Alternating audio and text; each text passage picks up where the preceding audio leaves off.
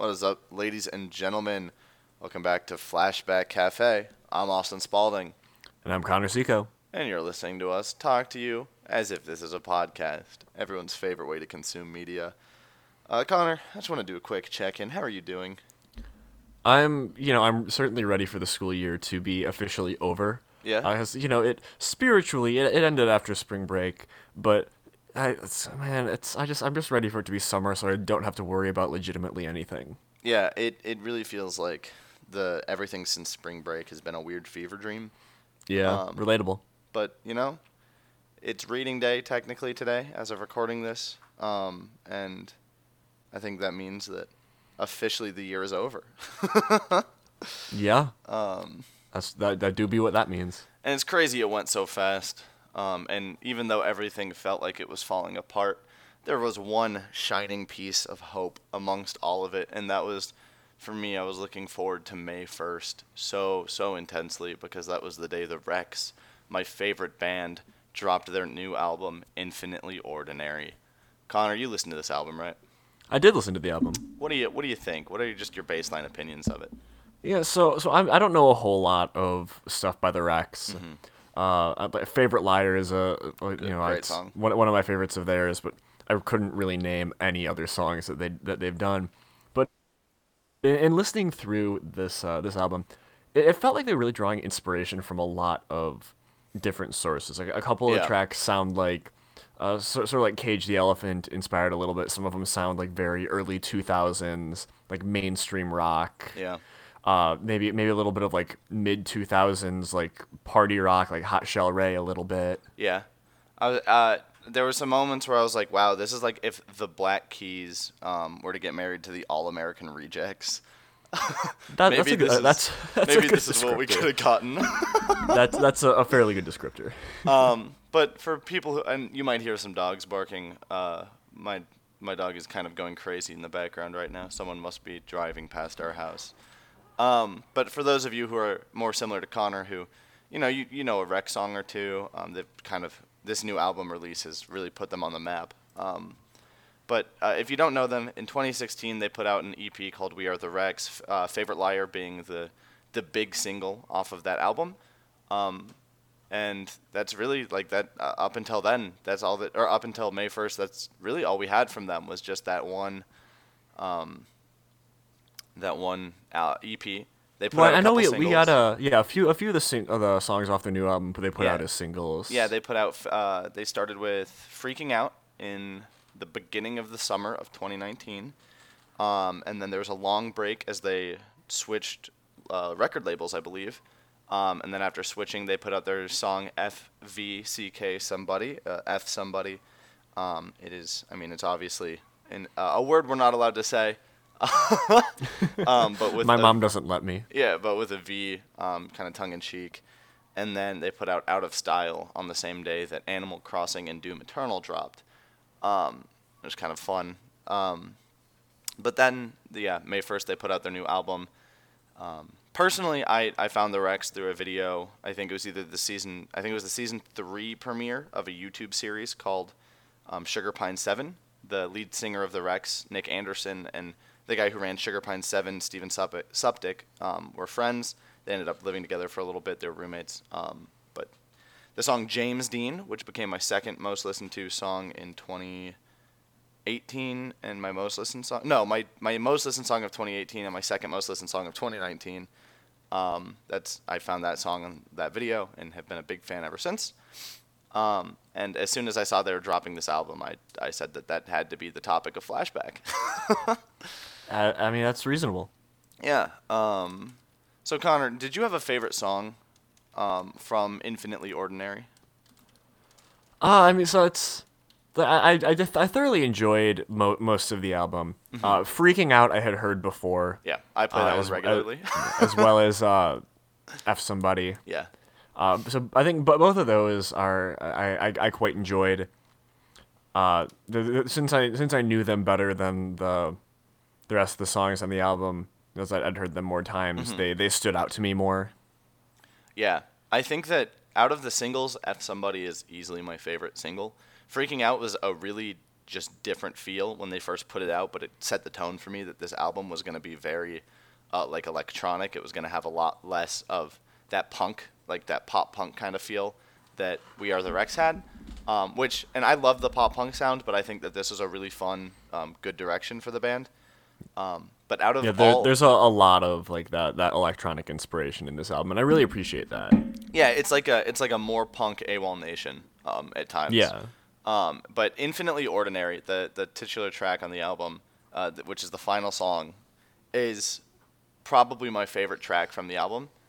And then my second favorite, I think, is We All Get Lonely. I exclude the singles when I'm talking about my favorites, just because, like, they're kind of already talked about.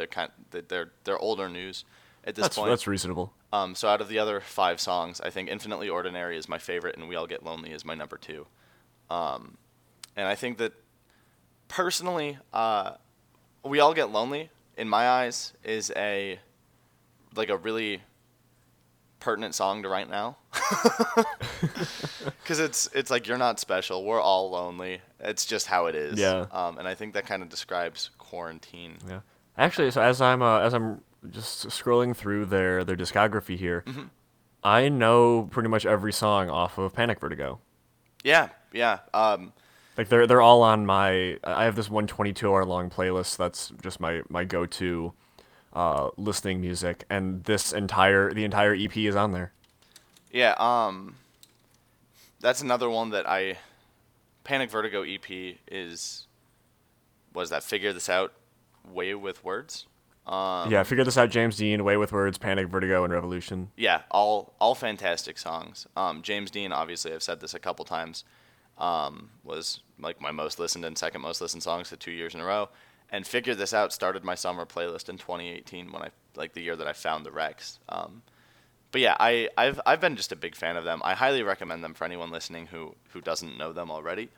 But yeah, I thought it would be a fun thing to talk about today. It would just be new music, something new, something fun. Normally, a lot of this show is taken up with the background, but as I said, there isn't really much. They've got their EPs, and then they haven't been around for all that long. But I'll go ahead and mention all the band members just to give them a little bit of recognition. Aaron Kelly's on the bass, Billy Nally's on the drums, Nick Anderson is on the vocals, Nick Schmidt, or they call him Schmiz, is one of the guitarists, and Weston Weiss is also a guitarist. Now, it's been really fun leading up to this album and during this quarantine. The Rex have really been embracing quarantine and embracing their fans during quarantine. Connor, I don't know if I've talked about this with you or not, but the Rex on their Instagram have done like live streams. Like every night it'll be a different band member, and they do that like 5 days in a row during the week, and they did that like 2 or 3 weeks in a row. I don't know if they still do it, but it was like they were just doing that, and they'd talk to fans sometimes. They'd bring friends on to be a part of the live stream. And I think that bands doing that is such a cool way to interact with their audience. Oh yeah, without a doubt. It gives you a different view than I think people normally see when it comes to musicians. Yeah, it's like a really personal, fun little look at like the life of these people who, like, you hear them and they're singing and you're like, oh, probably have it great, or either that, or you hear them and like, oh man, these guys are struggling. But then you see them as people and you're like, oh no, like that's how they were feeling, but they're still like people, and I love that. Yeah, it's I know like certain bands. I think there's a point where bands get big enough where they sort of lose touch with the community that helped them like to where they are now. But there are certain big bands that I think do a really good job of maintaining that sense of community, like Foo Fighters. Oh, Dave Grohl when they perform, Dave Grohl's telling stories. He's up there just being a normal suburban dad. He just started another Instagram account called Dave's True Stories or something, where every couple days he just shares some story from his childhood. Aw, I love that. Another band that I think is really fun to just see their online presence is Fall Out Boy. Specifically, Pete Wentz has a TikTok account. And That's incredible. It's one of the weirdest and most chaotic things I think I've ever seen. Um, and I found out that he has one through someone talking about celebrities with just the weirdest TikTok accounts. Because they compared him to Jimmy Fallon, who's just like basically a dad who does not really know what TikTok is, but he's having fun making little videos. Yeah, sounds about right. But yeah, I agree. It's a really cool thing. They also were on, I think it might have gotten pushed back to the next weekend, or it already happened, but they were slated for Block by Block West, the Minecraft Music Festival, who, like, Sir Sly was also performing at. They had some other, like, big names lined up. But I thought that was really cool that they realized they had to cancel all their tours, so they were like, you know what, let's just do a Minecraft Yeah, Music it's Festival. May 16th at 3 p.m. Block by Block West. All right, so yeah, it's what's that, So next that's Saturday? next Saturday. Yeah. And it's quite the line. It's quite the lineup. Yeah, if that's another one that I think all the money is going to charity. It's all for a COVID relief foundation thing. Highly recommend it. That's one that there's a good chance this week I'll be making a donation to get a VIP slot if there's any left. So I can guarantee that I can stop in at that music festival. Even though it's in Minecraft, it's still, I mean, a music festival. It's so cool. Yeah, it'll certainly be a experience. Yeah. Yeah, that's basically the background of it. I don't really know, like, I would love if there was more to talk about for the Rex, right? But honestly, there's really not that much to talk about. I will share. So I listened to a podcast, as I was talking about with the Sugar Pine 7. I was listening to a podcast, and Nick Anderson, the lead singer and songwriter, came on, and he was talking about like how the Rex recorded their like EPs, and specifically their We Are the Rex EP. They kind of recorded illegally. What do you mean they recorded it illegally? Yeah, so they had a friend who was like dog or cat sitting or something for someone who had a recording booth in their house. And basically they would come in at night, and the friend was using the recording booth during the day because that was part of the agreement with the house sitting. But they would come in at night, record, and like on this person's studio, and then leave. And they did that, but they forgot to export the music Oh no. into a way that they could actually use it, right? So they had to, one of the members of the band had to go back, and they basically like broke into this guy's recording booth, and like uploaded all the music onto a flash drive, and then like left. It wasn't, they didn't really break in. There was like some weird thing with the house sitting where the person's like ex-wife was still taking care of an animal there, and they just didn't want to get caught by her because they didn't want to get the other friend who was house sitting in trouble. It was like a weird, very convoluted story, but that's how they recorded their first album, was like secretly using this person's recording studio without them knowing. That's incredible. But it worked out, obviously. Yeah, it launched them into a world of music making. And another fun fact about I'm just spitting off every fun fact I have about the band at this point. And Connor, this one you might not know. You know the rapper Hoodie Allen? Yes. So he put out an album, I believe, over the summer. And on that album, there's a song called You Should Let Me Know. And there's a guitarist in the song, and the guitarist is one of the guitarists from the Rex, which is really cool. And if that isn't enough, the lyrics were also co-written by Nick, who is the lead singer. They worked really closely with Hoodie Allen on his new album. Cool. Yeah, It's it's very neat. but I think I'm running out of fun facts.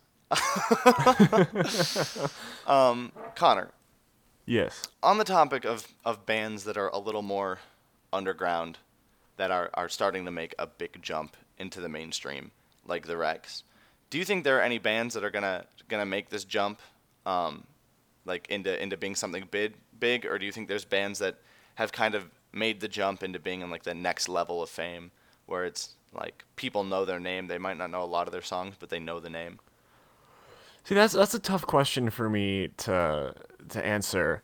I think maybe like the first name that sort of comes to mind is I think Watsky is sort of making his way up, and Joji has certainly uh, taken some steps up in popularity over the last like year, Yeah. starting with Sanctuary and then his the whatever other singles he released. I can't remember their I names. just know like Run and Yeah, Run, and then there was the Give Me Love.